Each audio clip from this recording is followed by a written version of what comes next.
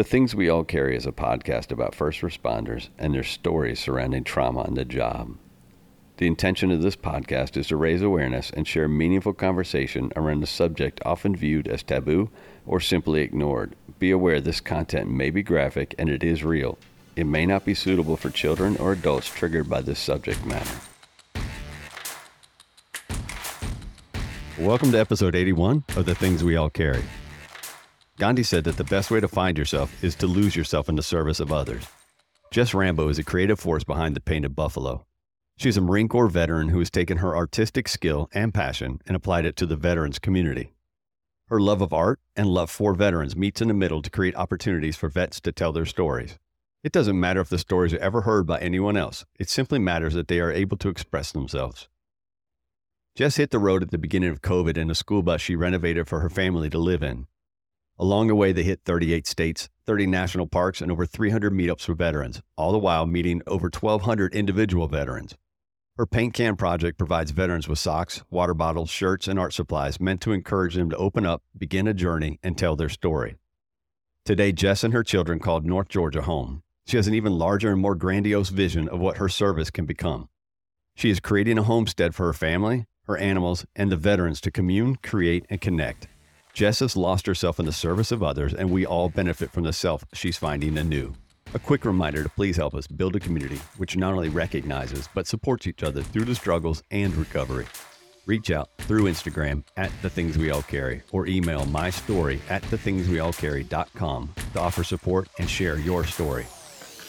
Please remember to leave a review on iTunes and give a shout out to any first responder you know, love, or care about. Y'all enjoy the show.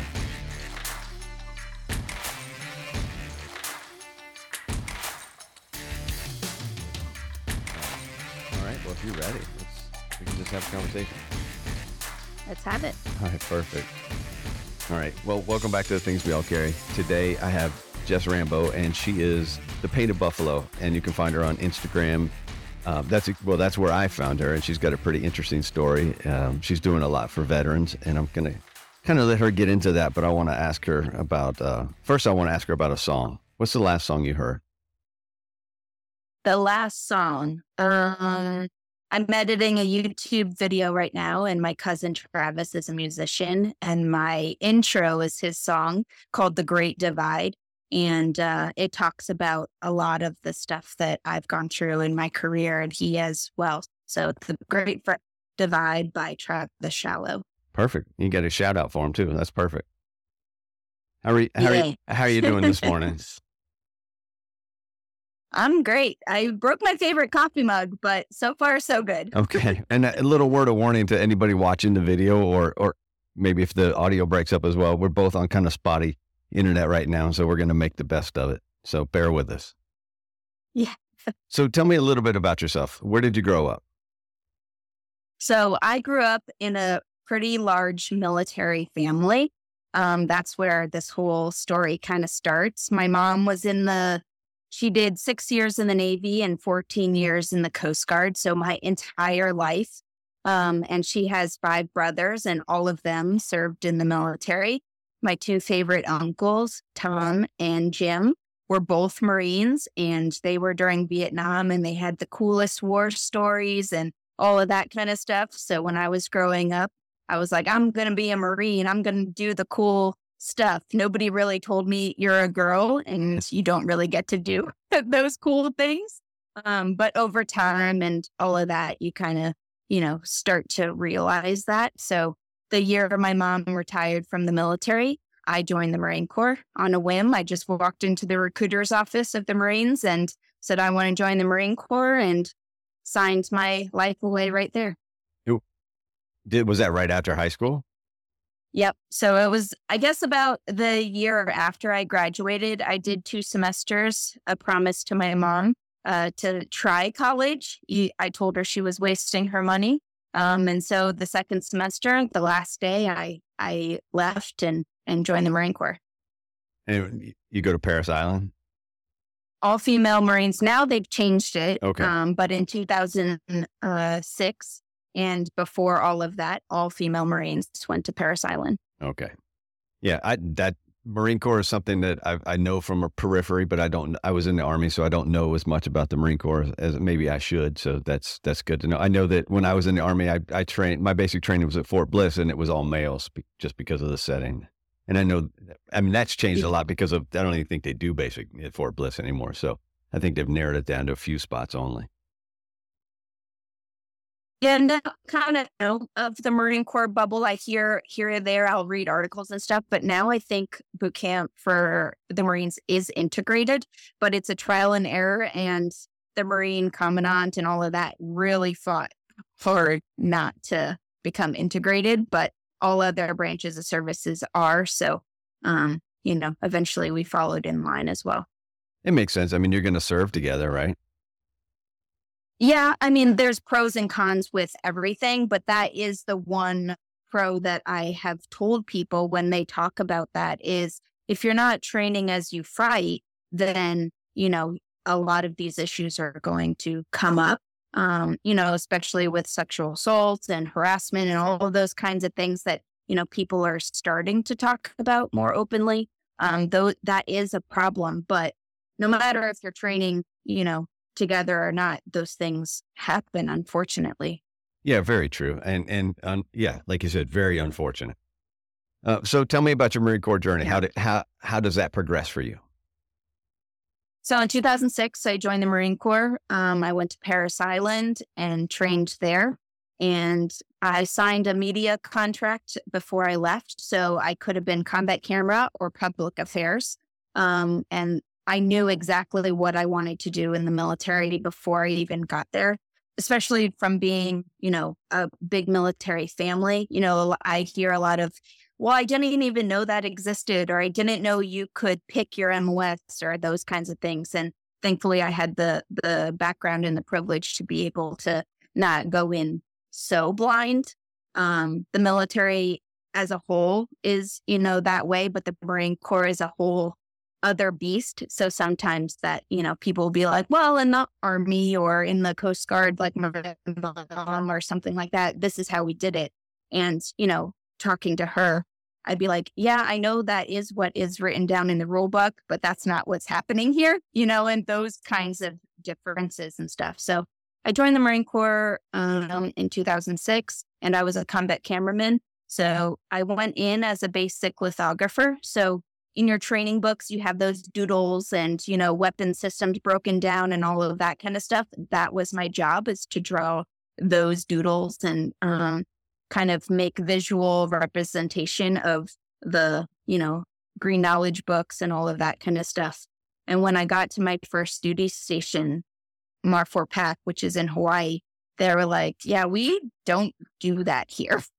So very quickly, I was out of, my basic job and had to learn graphics and photo and video and become an all-around combat cameraman. And in that way, I was able to go overseas and all of that kind of stuff, because there's not very many graphic Marines that get to go off and do fun worldly adventures unless you have a photo or a video camera with you. So I very quickly learned that to go overseas and to do the job I wanted to do, you needed a camera in your hand. So quickly learned that and became efficient. So that's what I did for 10 years. I was a combat cameraman. In 2010, I got in a really bad car accident and I broke my pelvis and had a couple hip surgeries and stuff like that. And fought the command about staying in, but eventually I got medically separated from my injuries. And all of that comes with, an opiate addiction and coping mechanisms that they don't really teach you and all of that kind of stuff. And that's, although the Marine Corps and my time in the Marine Corps is a huge part of my story on social media started during my detox and getting clean and the transition back into being a human being again. So I want to circle back though, because you mentioned you don't get to go do the fun stuff unless you have a camera in your hand. Yes. So what did you quote unquote get to do? Where did you head off to? Yeah, so Marfort Pac is a joint command, and they are in charge of all of the Pacific West. So everything from Asia, Australia, California, Yuma, all of that, that was our kind of stomping ground. And so as a combat cameraman, if somebody's getting deployed or an exercise is happening, you get a photo and a video Marine tagging along, documenting exactly what's happening, whether it's in the Middle East or, training exercises, say Balikatan or Talisman Sabre in Australia or things like that.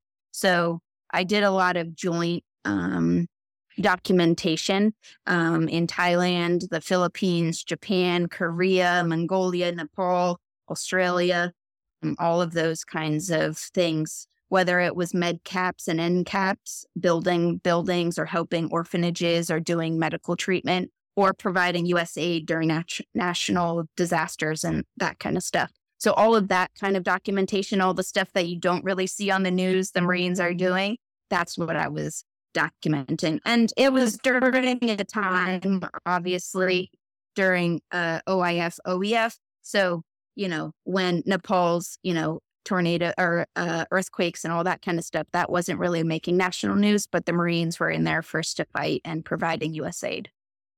Yeah. So that's, you think combat photographer, you don't think all the other extra stuff, because you have this vision of a combat photographer right there in the trenches, so to speak, but it's so much more than that. And I guess the things you've seen and done just run the spectrum. I mean, it's everything from promotion ceremonies to ISO prep photos, the photos you get, don't smile. This is the photo we're showing on the news if you die, kind of stuff like that. And then, combat, all of that kind of stuff. And then, just grip and grins, the commandants visiting your base, those kinds of things, all the way to, Marines volunteering at orphanages or rebuilding bridges, during disasters or providing U.S. aid or just having allies, with integration of troops and non-lethal weapons training and the kind of stuff. And that counterpart, you see, other countries providing aid during, combat conflict and stuff. But before that happens, there's training to figure out weapon systems and how do you, provide that ally system once you get there, and you have to do all the training beforehand. So there's a lot of prep and steps and all of that before you get, to there. And that's what I was documenting. So you said your accident happens in 2010. 2010. Yep. So do you mind kind of describing what happened and the situation?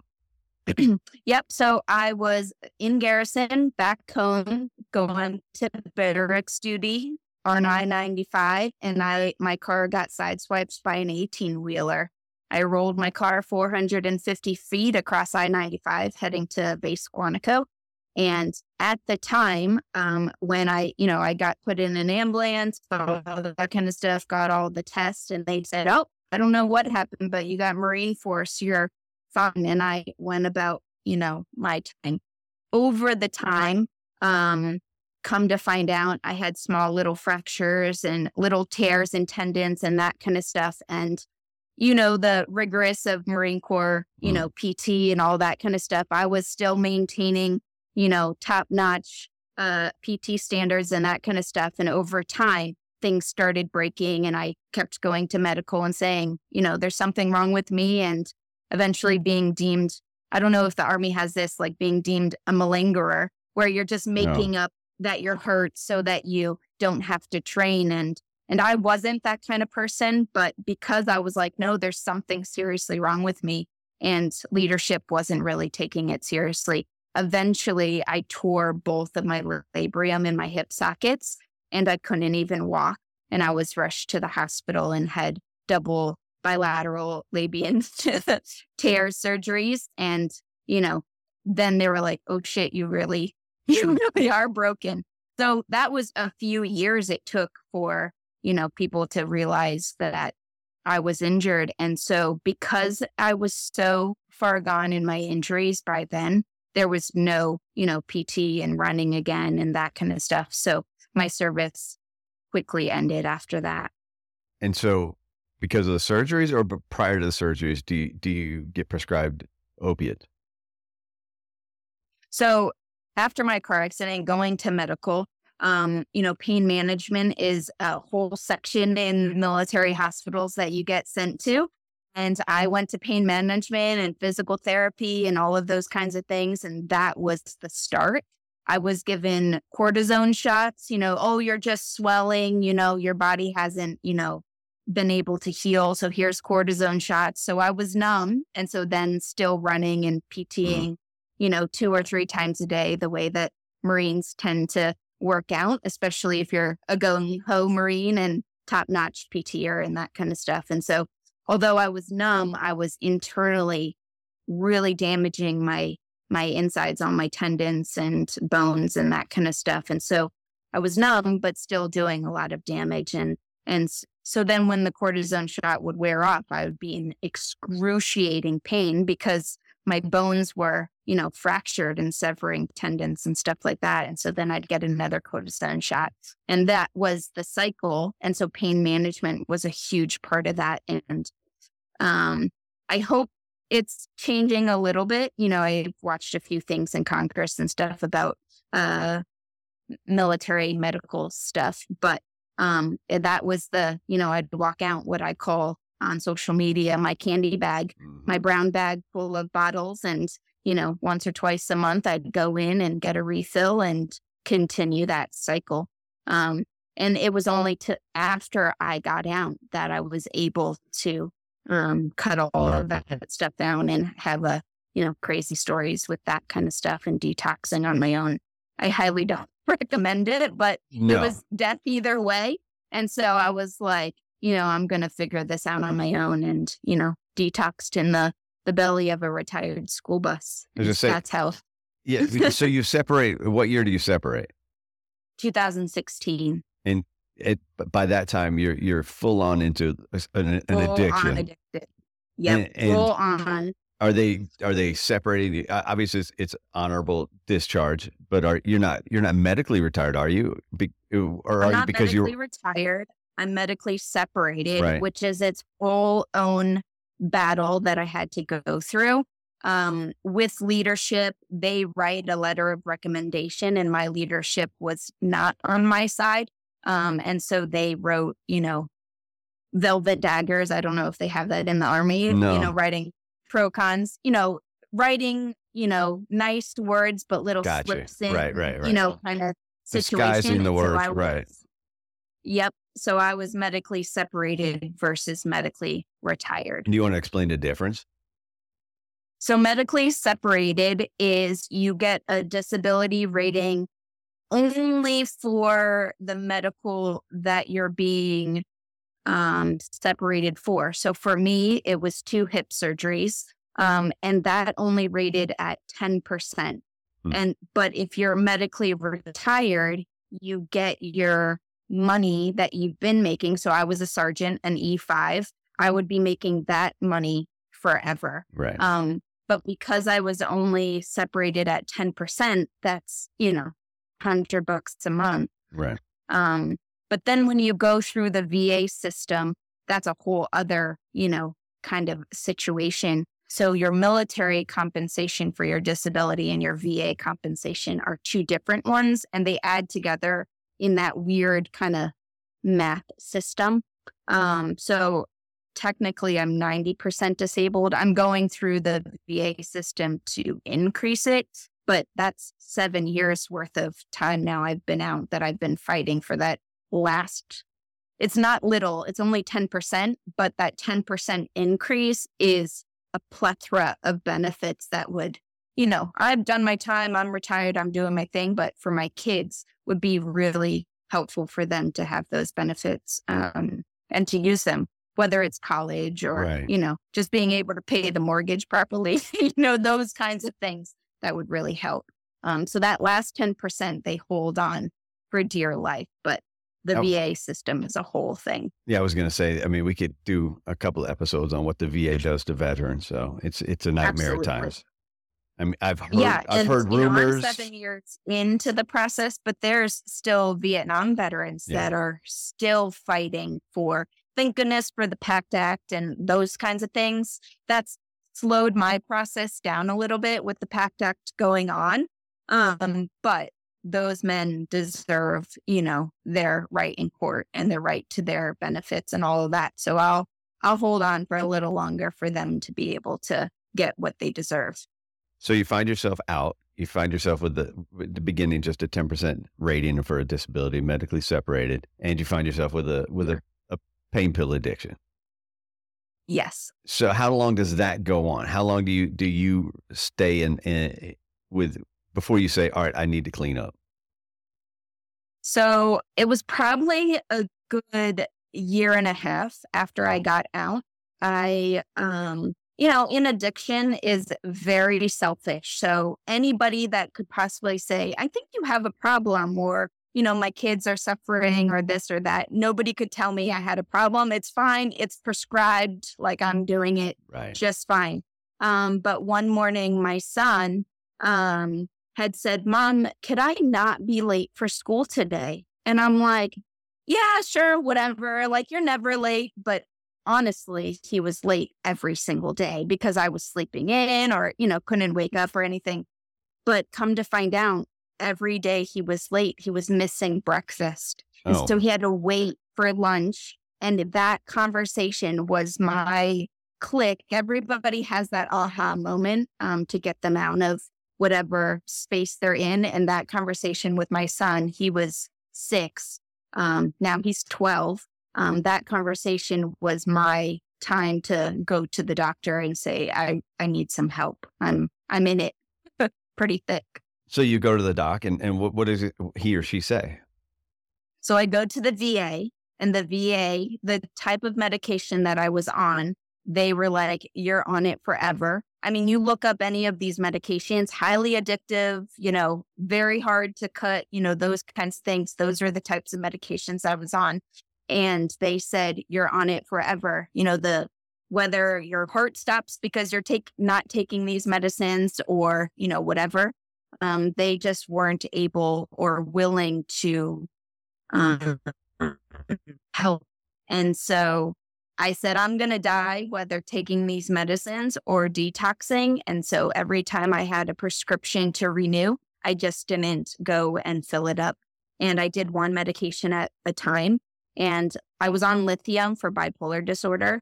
And I wasn't bipolar. I had a traumatic brain injury, come to find out. Lithium's not going to do anything. And lithium was the hardest. That was the one that I kicked last. And that almost got me. But I survived, thank goodness. And I did it. If you know my story or soon going to hear my story, I bought an old school bus off of Facebook Marketplace. And in the middle of that demolition, I detoxed. And so every day sweating it profusely and going through those tremors and stuff, I gutted a school bus and turned it into a tiny house. Who was around when you're detoxing, self-detoxing? Who was around you? Just kids? I was going through art school. I'm divorced. I've been divorced since my son was 2 and my daughter was 5. So, it was just me and a few friends that may have known, but didn't really, I'm in college. Nobody really knows what's going on. I was a part of the veteran center at my college. And so, those are the people that would be like, I think you have a problem. You know what I mean? But the whole detoxing process, I didn't tell anybody. None of my family knew. It was very, I was ashamed of what I had done and how I got there. And so I did it all alone. Yeah, you say you're ashamed, but it's no fault of your own. And now, that I'm so far out of that mindset, I understand. But, the guilt and the shame that I felt of what I put my children through, I'll never get over that. But I logically know that it wasn't my fault, but, you hold on to those things forever. Yeah, you definitely do. And I mean, it's such a built-in, of course, I'm going to use the word I probably overuse on the show, as a built-in stigma, because it's so easy to fall into that addiction. Especially when you have a doctor telling you, no, this is what you need. And you're just, okay, doc. I mean, you're the professional. So I'll take what you tell me to take. Exactly. And, you know, like I started out taking them the way that the pill bottle said, you know, one a Mm-hmm. day for pain, one a day for anxiety, one a day for nightmares, one a day, you know, like I took them exactly as they were prescribed based off the symptoms that I was having.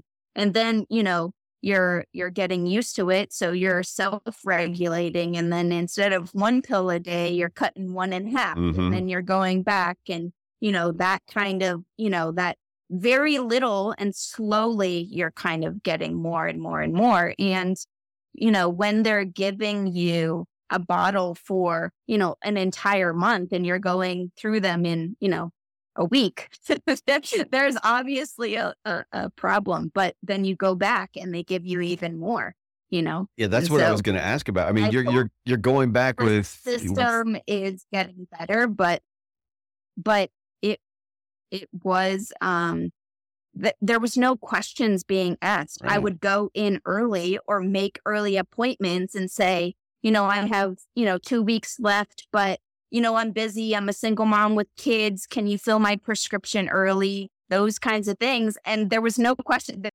So there were no questions asked by the VA, and they just turned a blind eye They and filled just your kept sleeping. prescriptions. And I know from brief military experience that you do walk out with huge amounts of drugs when they There think was a it's video necessary.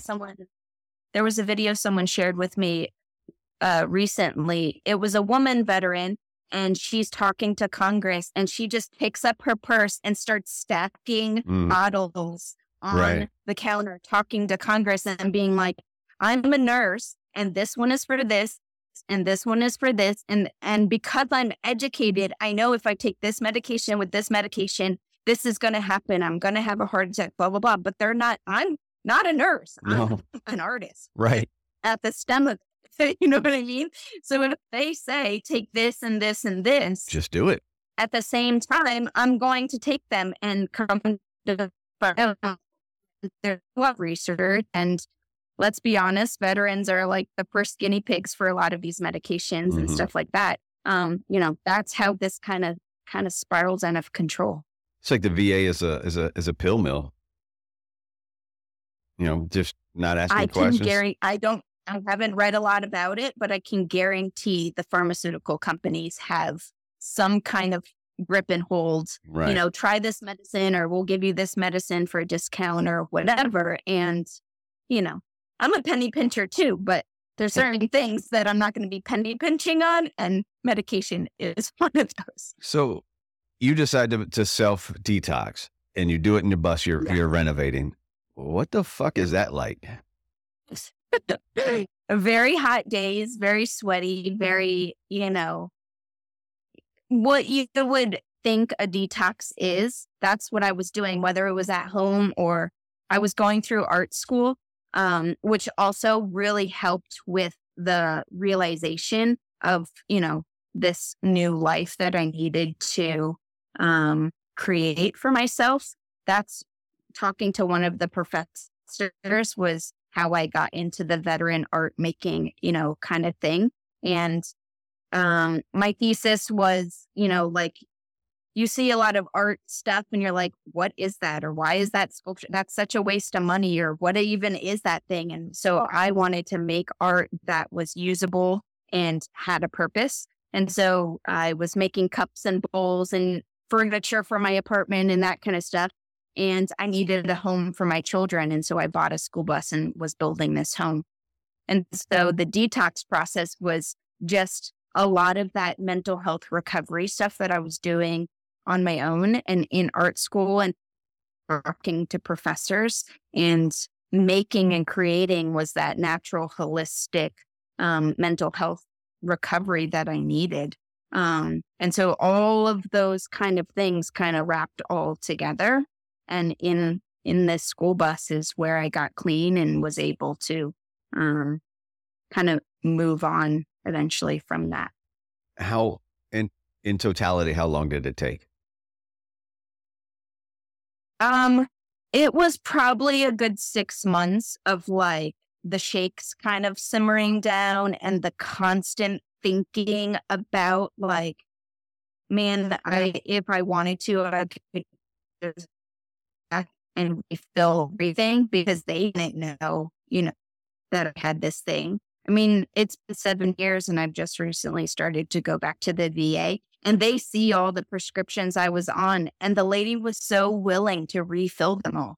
Yeah. And I'm like, lady, I haven't taken these drugs in 7 years and you're going to give me all of this again at the same dosage that I was at the peak of my addiction. Like, okay, get the fuck out of here. Yeah. Like, how easy it would be. Have the voice and to be able to be like, no, that's not for me, But at the time, I so quickly could be able to just walk back in. And that was the hardest part, that it was right there. And I had to gain the self-control to be able to say, no, that's, if I do that, I'm going to die. And that was just kept playing in my head. The alternative for my kids and where they would go, that kept me clean, really. You have to, pick something. Yeah. That's why a lot of veterans are now getting service dogs. They're not going to kill themselves because they have to take care of this animal. And that kind of replacement of I'm not taking care of myself, I need to take care of other people. Naturally, mamas have that kind of built in, and I had to just keep replaying that in my head to stay clean. So tell me about that first bus. So I bought a 1997 Bluebird All-American from Toms River East High School in New Jersey. In New Jersey, for yeah. $5,000. I didn't have much of a savings, and that was all of my money. But I was, taking a gamble on this life that I had been dreaming about, and this freedom and this, adventure that I wanted to show my children, because all they knew was scary Sergeant mom that would come home that was a drug addict and angry, and I had no husband to take it out on. So of course, these two little souls were, the punching bags for that. So I bought this school bus and gutted it out and started documenting on social media just for my own, with drug addiction and that kind of stuff. Memories get blurry and like, how did that work, or what happened, or what steps were I doing? And so I just started kind of taking my skills from being a combat cameraman and documenting it on social media. And so I just have hours and hours and hours of footage of me trial and error, learning tools, and, watching YouTube videos on how to even build a home in a school bus and that kind of stuff. And focusing more on the learning and growing, and the end product really kept me grounded and being able to stay clean. Well, you really have two documentaries. I mean, you have the bus build and you have a detox on camera. Oh yeah. If I pull up some of that old footage, I don't recognize myself, I'm like, that's not me, but it was me. You know what I mean? Like, I can see it in my eyes. There's no soul there. I can see it in how pale my skin was or how broken out I was, and those kinds of things. And I'm like, I cannot believe that was me, but it was, So how long does it take you to fully do the bus? So the first bus I built for 2 years, and it wasn't even completed. Built it up to be safe and able and running for my kids. Mm-hmm. And I drove away in the school bus, meaning to come back to art school. But COVID hit and I started driving around the country and never came back. Yeah. So that journey is documented on your website and through through your social media. And what was the purpose of driving around the country? You'll get this like, military dark humor kind of thing. In the very beginning, the first couple of weeks of COVID, everybody is scared and like, what's going to happen? And the earth is about to explode kind of mentality.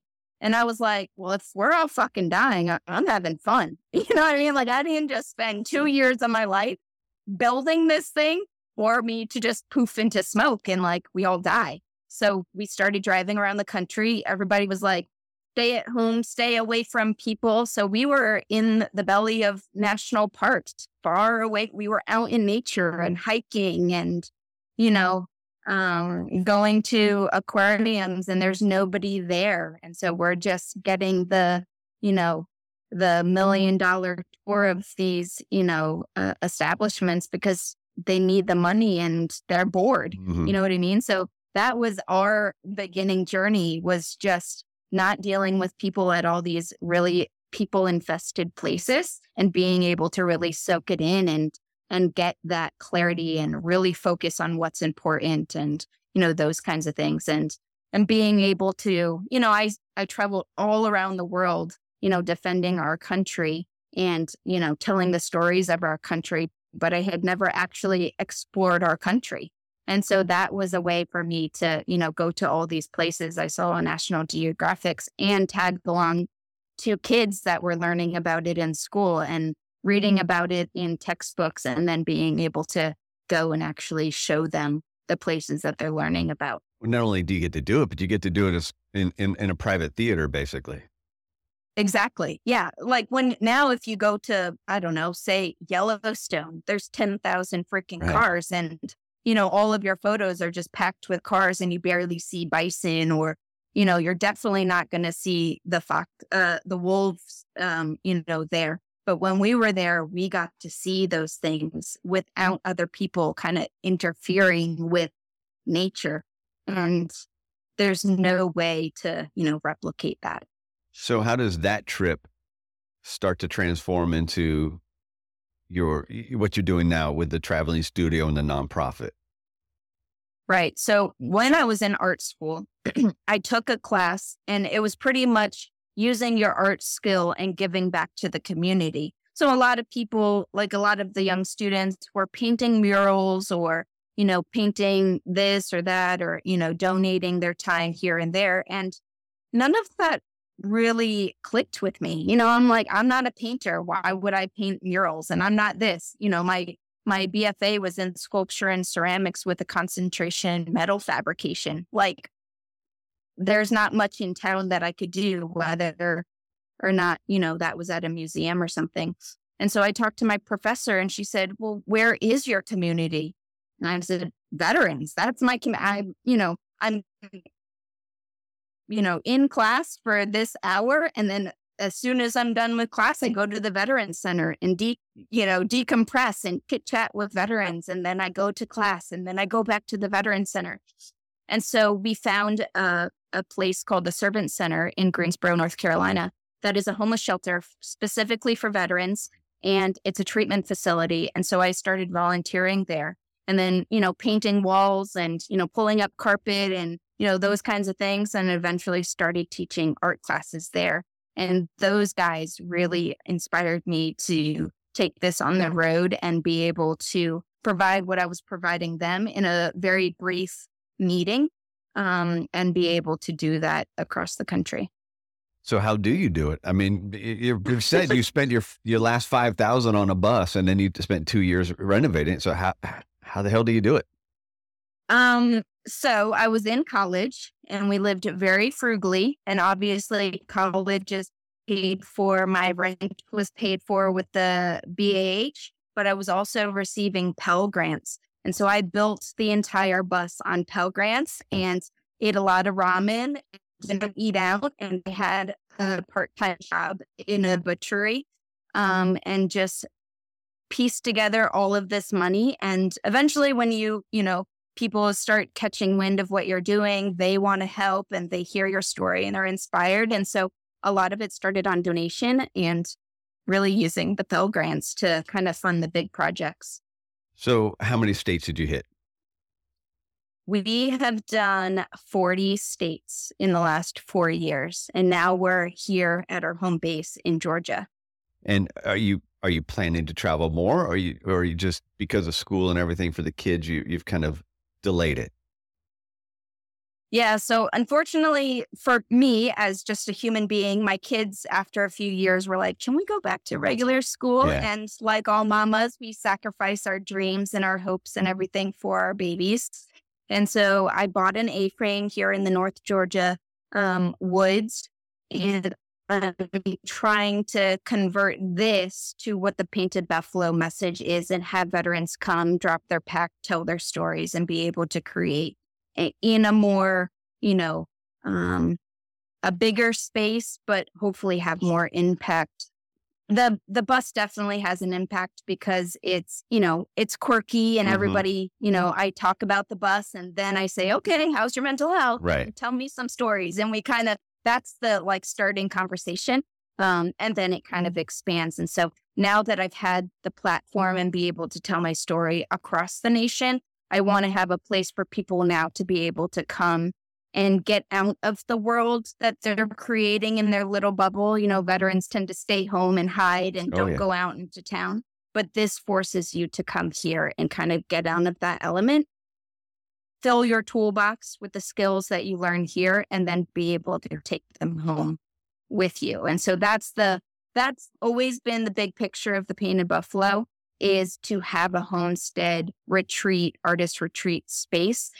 And it came a little earlier than I was planning, but we're right on track the way the universe is saying. So that's what we're trying to do. Hey guys, quick break right here just to check in and thank each of you for listening to the show.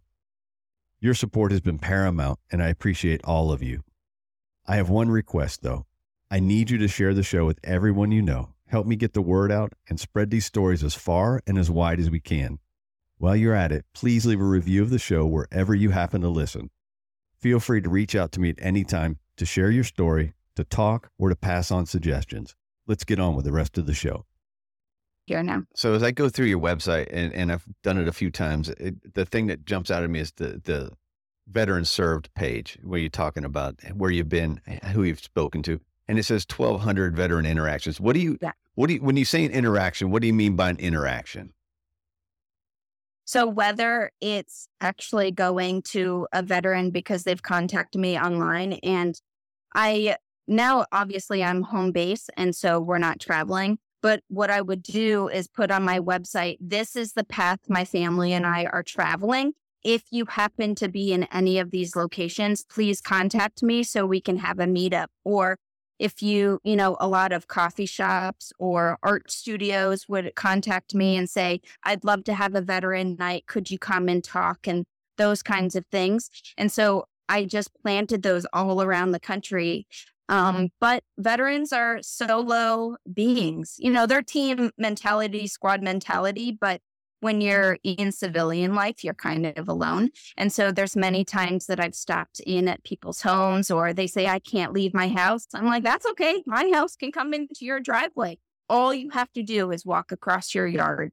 And they would come into the bus, we'd hang out, and you could just see the weight being lifted off of their shoulders. And majority of the time I would know they were in the Army or the Marine Corps or the Navy or whatever, but I didn't know what they did as a job. I didn't know what they saw, those kinds of things. But just when you say, hey, I'm a veteran, you're a veteran, your instant brotherhood is connected for life. And that is, kind of the stepping stones that I'm just trying to start, whether it's, in your community or on social media, or, eventually in this, community space. This might sound like a simple question, but I think it's more involved than what it sounds. What does art do for them?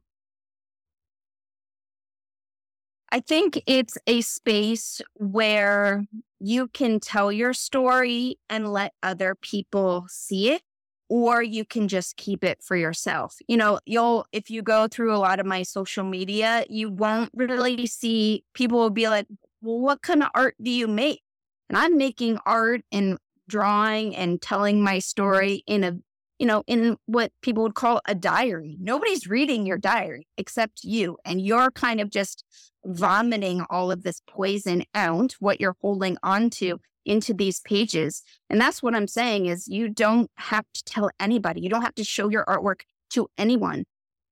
It's just for you to get it out of your soul and your brain and kind of burn it, throw it in the campfire after we have a hangout and let it go and let it be, kind of mentality. But if you do want to, take that artwork and use it, whether it's pottery and opening up a pottery store or selling your paintings online and having a job, then you can do that as well. I have on Instagram a highlight reel on there, and it's all veteran artists that I have found across the country, and being able to connect and tell your stories that way. And all of them are making a living off of creating and making.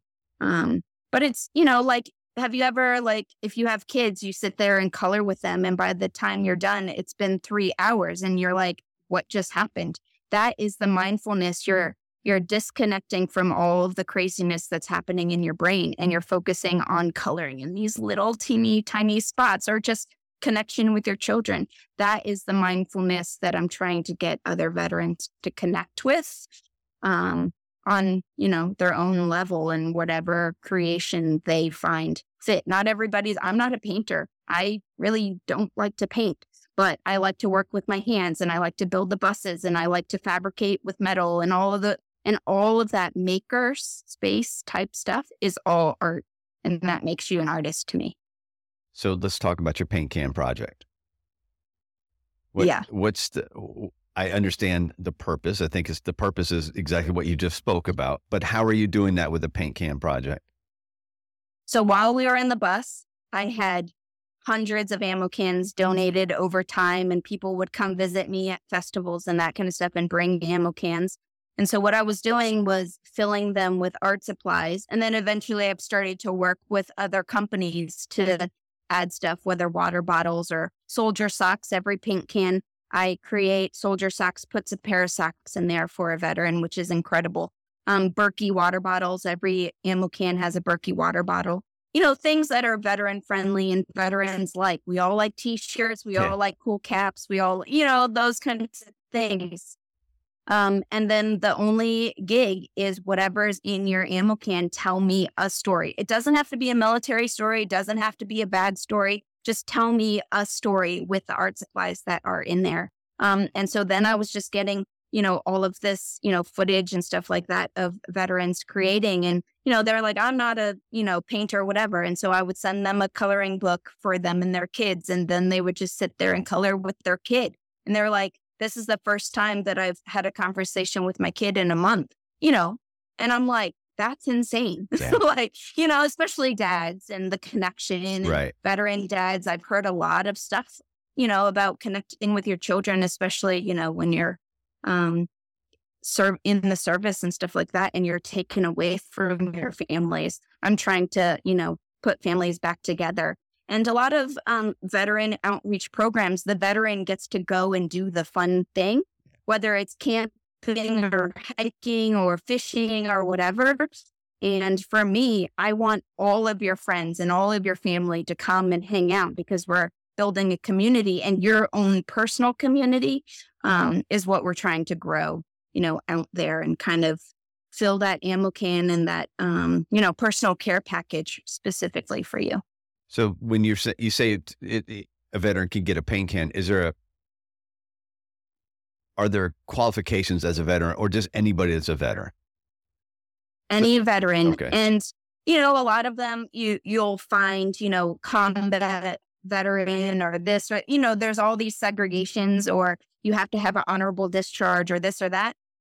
If you were in the military and you have a very brief conversation with somebody, if they're lying or not. Yeah. You know what I mean? Yeah. There's, you know what I mean? And so very quickly I have a conversation with somebody, and if I'm like, they're a veteran, they qualify. There's no discrimination, whether, because I have a lot of gay friends and gay allies, and they got kicked out of the military and got a dishonorable discharge, but they didn't do anything wrong. You know what I mean? There's so many reasons. And a lot of veterans are getting kicked out for being drug addicts. Well, how did they become drug addicts? Exactly. You know what I mean? Right. So even that stigma of a dishonorable discharge, I just don't want to hold any light to it. And so anybody that served their country, whether it was a year or 20 years, I want to be able to give them a space to tell their story.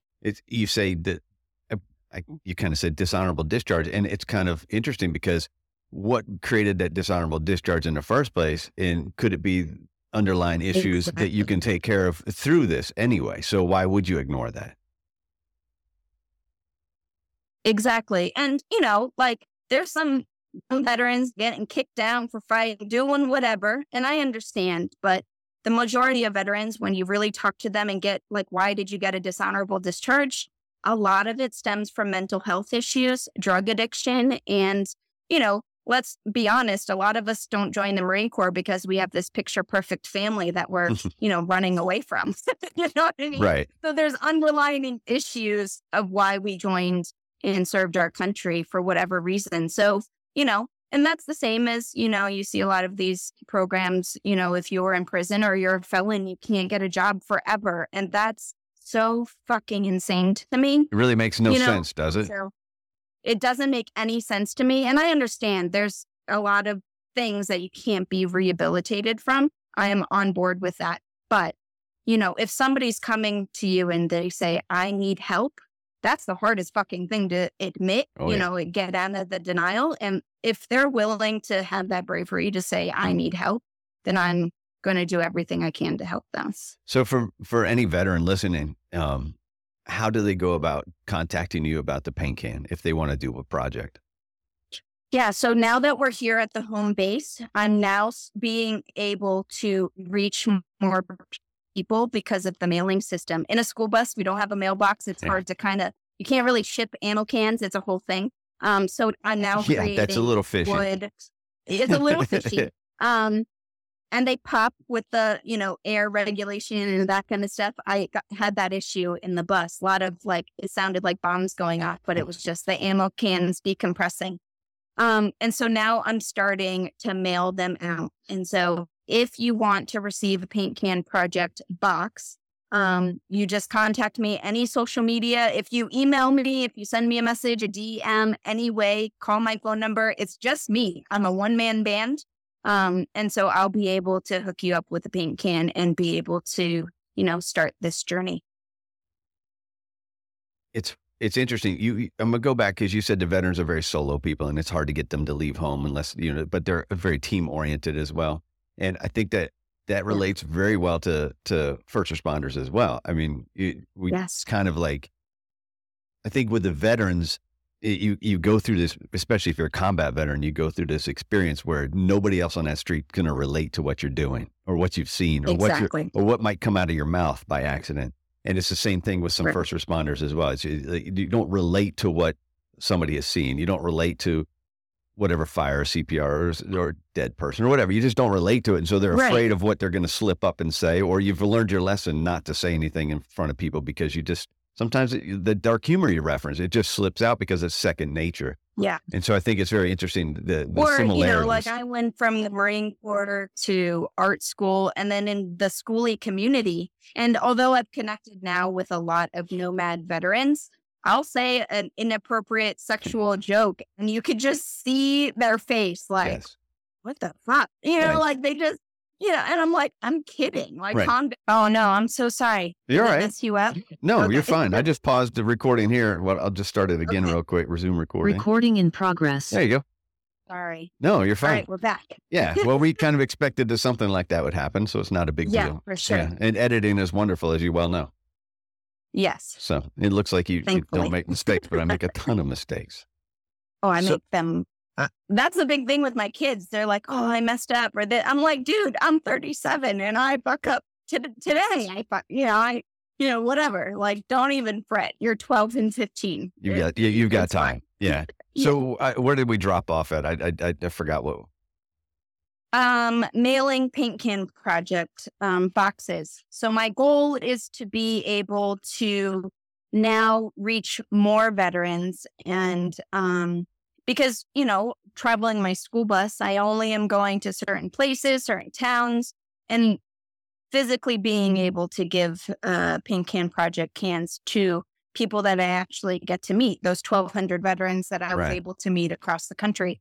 And this way, I'm able to, even if we're not physically able to meet, whether it's on Zoom or having a little get together like this or starting a little community, group chat or whatever, and then being able to send paint can project boxes out to veterans for them to join this, community that we've got going on. That's my goal, is to be able to reach as many veterans that want to, join in on this initiative that we have going on. So you bought an A-frame in North Georgia, Yes. you said. And is that a project as well for you? It's for sure a major project. So it was a 1-bedroom, 1-bathroom log cabin. As you can see, here, that's what my entire cabin looks like, is orange like this. And so I've started, if you look on social media, I'm starting to document, painting the A-frame, and now we're homesteading and kind of learning and growing in that aspect. And that's what I want to kind of, give light. When I meet a lot of people, and especially veterans, they're like, I'm not an artist. And I'm like, if you're making something or using your brain and your hands at the same time, which is a skill that you're constantly doing in the military, or if you're a first responder, you're very, very quickly thinking and then action oriented. Those kinds of things is what I'm trying to kind of cultivate, whether it's making and playing with clay or painting, or, building what I call the duck condo here, building the property, those kinds of things. Making and creating and being an artist, is the definition is endless, and whatever you're, wanting to do, you can do it. I've now started this whole builder of a life worth living kind of mentality. And that's what we're trying to kind of instill in people now, and also, keep it the original theme of the Paint Can project and all of that. And you mentioned, so you're not traveling with the bus, and you're not going to people, but you want them to come to you now. And so how are you going to set that up on your property? What will that look like? Will it look like how much space are you thinking that you would have for people? So I have 6 acres, and there's 60 acres next door that I would really, really, really, really, really love to invest in. And it's all woods. So it's all open. The 60 acres next door, one gentleman owns it, and he's never built anything on it. And so he's also a veteran, an airborne guy. And we're in discussion about how I can acquire or slowly buy or buy in pieces that land over there. And I'll be able to set up, whether it's bell tents or tiny homes or anything like that, for veterans to come and hang out and bring their family and create this commune of dysfunctional folks, kind of hang out and get back to that root that we find, in the military. A lot of, smoke pit chronicles, everybody's just hanging out, talking about the shit that they just went through at the smoke pit. For us, it would be a campfire, or, 2-man tents, and kind of embracing the suck of wherever you're, miserable, whatever. That would be, tiny houses here, and kind of, using the military kind of like themes and language, and kind of, bring back some memories. But, like the military, a lot of people ask, oh, how was the Marine Corps? I'm like, it was really shitty and really amazing, all in the same sentence. And, that's what we're kind of trying to, build here. It's a lot of hard work, but it's also really fun. So you've got that. Are you still working on buses? I have a yellow school bus sitting in my workshop right now. What's your plan with that? I'm not sure yet. Okay. Financially, it's not available to build it out for me. I would really love to. It's my friend's, and he bought an extra school bus. It must be nice to be able to just buy a school bus and be like, oh shit, I don't have time for this. So it's been sitting here, and I said, well, if it's sitting in my workshop, I'm going to tinker around. So I've gutted the whole thing. I've added a few, things here and there. And I would love to make it a traveling studio to be able to do weekend warrior type stuff, or go to events, or, like in big cities, we have, like the Silky hikes and, those kinds of events. It would be really fun to dip into those, but financially, I'm just not able to. And I could possibly build it out for a veteran, simplistic or as elaborate as you want. I've had a few offers, but a few fell through. So it's an open-ended, just like everything, Semper and Gumby, here we are, just kind of getting through everything. What's the average cost to build a bus? It depends on how much you want to spend, really. The basic bus, you mean, just like buying a school bus? Now that it's become like a thing, bus prices are slowly going up. But, a basic regular school bus is $5,000 to $10,000. And that's cheaper than a lot of, you'll see van life sprinters. They're starting at $80,000. Right. Just a blank slate of a sprinter van is starting at $80,000. So $5,000 to $10,000 for a bus. And it's bigger and you're way more safe, than an RV kind of thing. There's benefits that come with the cost. So and then it's whatever you want to invest into the motorhome type stuff. So my first bus, I, spent $15,000 and it was me, 2 kids and 2 dogs and a cat. And, we lived the same life that the $100,000 RVs and buses, we were living the same life in our $15,000 bus.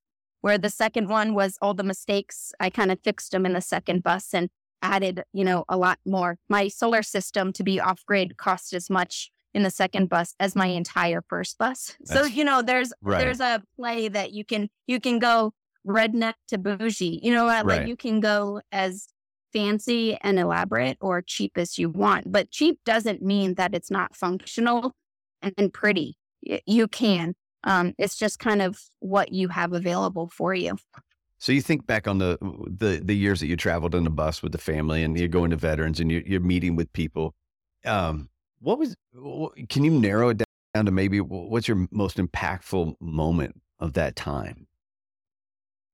The most impactful was just like seeing my kids see me not becoming soft because I'm still the Marine Corps mama, but being able to laugh and chit chat and like conversate on things that, are interesting to them. Where back then I was just like, I don't give a shit about that. Who cares? You're playing makeup and watching you. Like, that's not fun for me.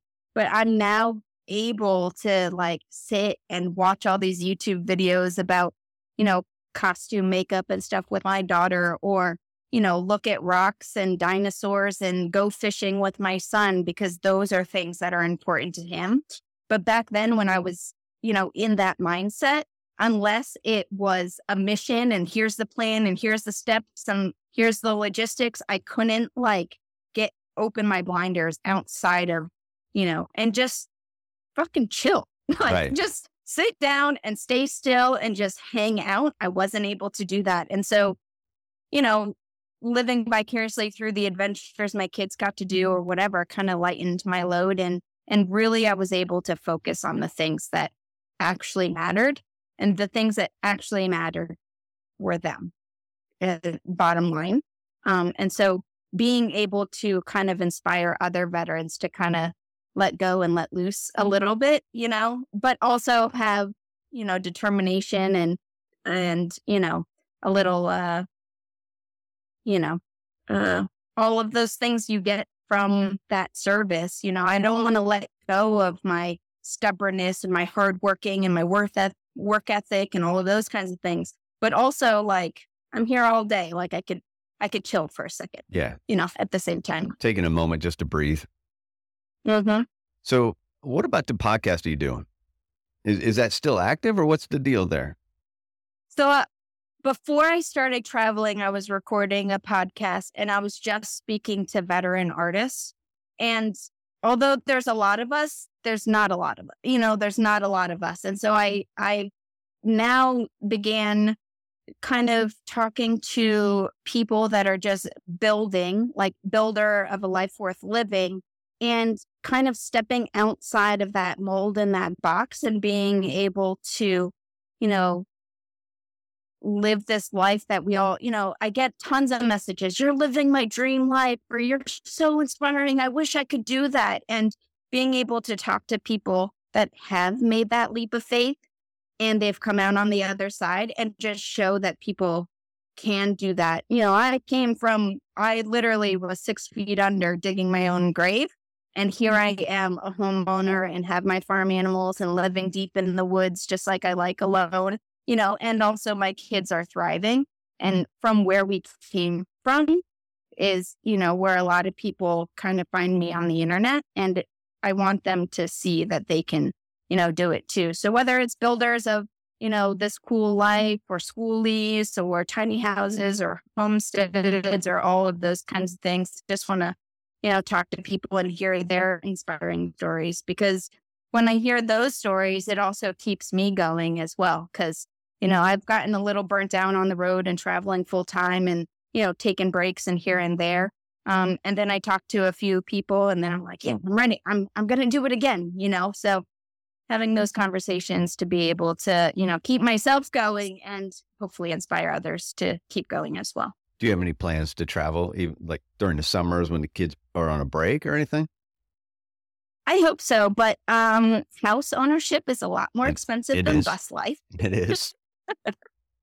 And so I am in search of a job and those kinds of things. And that's a thing I'm talking about on the internet right now, is transitioning out of the military and finding a job is kind of difficult. People are like, well, just go and apply to Home Depot. Motherfucker, I applied to a Home Depot 100 damn times and I can't pass the personality test. Like that's just a thing that is people aren't really talking about. Or go work at McDonald's. Sure, but they know I'm 37 years old and have a brain, and they're trying to hire, 16-year-old kids that you can boss around. Right. It's just not, a thing that is an easy, especially when, I've taken a 7-year hiatus from a full-time job. You know what I mean? And so that breach of, resume time, and, I have the nonprofit and I did here and there jobs and that kind of stuff. But the job market is slim and far between when you are looking. When I wasn't looking, it was everywhere. And now I'm looking and I'm like, shit. And I had a conversation this morning with a female veteran, and she's just graduated college off her GI Bill. And she's like, I can't find a job. I'm like, girl, I'm right there with you, man. So, that networking and this is what I want to do. Here's my resume, and kind of figuring that kind of stuff out. So once I get a job and able to kind of build this kind of place, and, I do want to travel and still continue. And my kids are now of age where they're asking about going to foreign countries and that kind of stuff, which would be incredible. I want them to experience everything I could possibly provide, and I'll do everything I can to provide it. So whatever it is, getting my kids to overseas and, maybe showing them they're very fucking privileged. You're right. Yeah. Even though they're and complaining because we have no internet here at the cabin, and they're like, my phone doesn't work. I'm like, oh yeah, you want to try that? Let's go to some of these places I've been. You'll be thankful, and then, my daughter's very into big cities and wants to go to the Eiffel Tower and all these places that she's seen me go to and stuff like that. And I just want to provide everything I possibly can for them. So, when money allows and time and one step at a time with that kind of stuff. So before we wrap up, let's talk about, I know we've kind of talked about it as we've gone. What are your maybe some immediate goals and some long range goals? And I know that property there is a huge one, but what else is on the agenda for you? Yeah, I mean, getting my kids graduated high school is a big, my daughter is in 10th grade and she's now in kind of college. She's she's had her whole life planned out since she was 5. She knows exactly what she wants to do. So getting her into college and traveling and that kind of stuff. And my son, I took him up to Alaska, and that was the first time he realized he could get paid for fishing. So now that's his life goal. Great. The only job more dangerous than firefighting, basically. Exactly. And he's like me, like heck with school. Let's go to trade, find a job that way, kind of, think outside of the box, where my daughter is like, I have to get a degree. I have to get a piece of paper. I have to get the skyrise apartment in New York City. I have to go to fashion school, like all of those like huge things, which I'm working my tail off to get her there. And she's working her tail off to get there as well. So just getting them, out of the coop, and then I'll have more money to travel, right? Right. Exactly. And to reach more people. But that's the main goal, is to get them established as good, productive human beings in the world. That's the goal for all parents, is you don't want to raise an asshole, right? Or, somebody with good work ethic, and get them out into the world and established. And then, this home base here, and what you were talking about, do you want to travel? It would be really awesome. But we also have a zoo of animals here. And so, leaving the property is, tends to be a little difficult, but I love it. I sit every morning outside with my ducks and talk to my goats and hang with my dogs and cats. And, that's my peace, finding that ability to sit still and find peace in those quiet moments is really hard for me. So that's my goal. My personal goal right now is to be able to sit still and not have a project and not lose my mind. It's funny that you mentioned that peace in the quiet moments, because I think that that's a similarity as well between first responders and veterans, is that finding peace in those quiet moments and allowing yourself to have the quiet moments without trying to fill that time with something. Exactly. And it takes a good while. You know what I mean? Like, like I have a friend that is very into hiking out in the backcountry. And she was like, it takes me 3 days of hiking and just sitting before I'm like, and that is the same with us. That was a good thing with the bus, where I'm like, I'm over this. I could turn on the bus and drive away. I'm a runner. You know what I mean? And this, with my roots dug in, I have this house and no ability to like leave. Yes, I can go to Home Depot and that kind of stuff, even though that's 45 minutes away, because I'm so in the country. This gives me like that time and space to be able to sit still and be okay with not having all of this crazy stuff. And then when I get over those 3 days of just like craziness, that's where I'm able to focus and sit down and write a blog, or, create content and really discuss with social media, what I'm going through. And if I'm going through it, I know other people are too. And that's what you find on social media. If I'm posting about it, it's what I'm, trying to work through in my own brain, and hopefully with helping other people, and connecting with other like-minded people. I know I'm not alone, and other people will find that they're not alone either. So you mentioned the blog and social media. Give us your addresses, and give us, wherever we can find you. Yeah. So paintedbuffalostudio.com is my website. If you just go there, that's the hub of Perfect. Everywhere. That's easy. But on social media is the Painted Buffalo. If you type that into Google or Instagram, YouTube, TikTok, Facebook, everywhere, you'll be able to find me on social media there at the Painted Buffalo. And I always like to wrap up with two last questions. And the first one is, it kind of relates well to how you started, because you said you had uncles that were in Vietnam. And the title of this show is based off of a novel about Vietnam. So it kind of ties in pretty well. I like to ask people about an everyday carry, something that you're going to carry with you that you feel naked without. Yeah, people always comment because I always have sunglasses on my head. And it's really just to keep the hair out of my face. But I say it's so I always have safety goggles. That's just a thing that I cannot leave the house without my sunglasses. And why is that the thing? I haven't unpacked it yet, but that's the thing. Whether it's the cover, from the military, right, or, that's just my, you're ready, locked and loaded. Right. I just always put on my sunglasses. Okay, cool. I mean, that worked for me. What about a book? So bizarre, but that's true. Is there a book that you've read lately or read in the past that you think is impactful and can bring some value to listeners? Yeah, I am not an avid reader, but I have gotten really into Audible books. Hmm. And there's a book called The American Bison. His first name's Steven and some last name that I cannot remember right now. But it's his trek on a like bison are stagnant animals. Like you shoot them and they fall over. They're like cows. They're not going to run away. But he did an authentic bison hunt through the Snake River, and weaved throughout this adventure, he told the history of the American bison. And everybody always asks why buffaloes.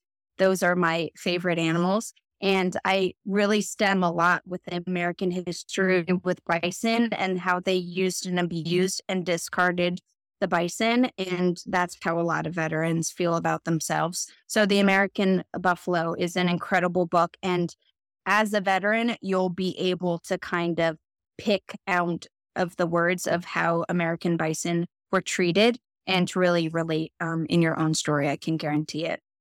Awesome. That I had never heard of the book, so I'll check it out. It's really good on Audible. That's how because I'm always driving the school bus, I'm Right. just listening to books. But he reads the book, and his voice is just amazing, and how he, emphasizes certain words, probably how he wrote it, how he wanted, when I read it, it's different than if you read the book, you're going to pick out. But how he speaks this book is just so beautiful.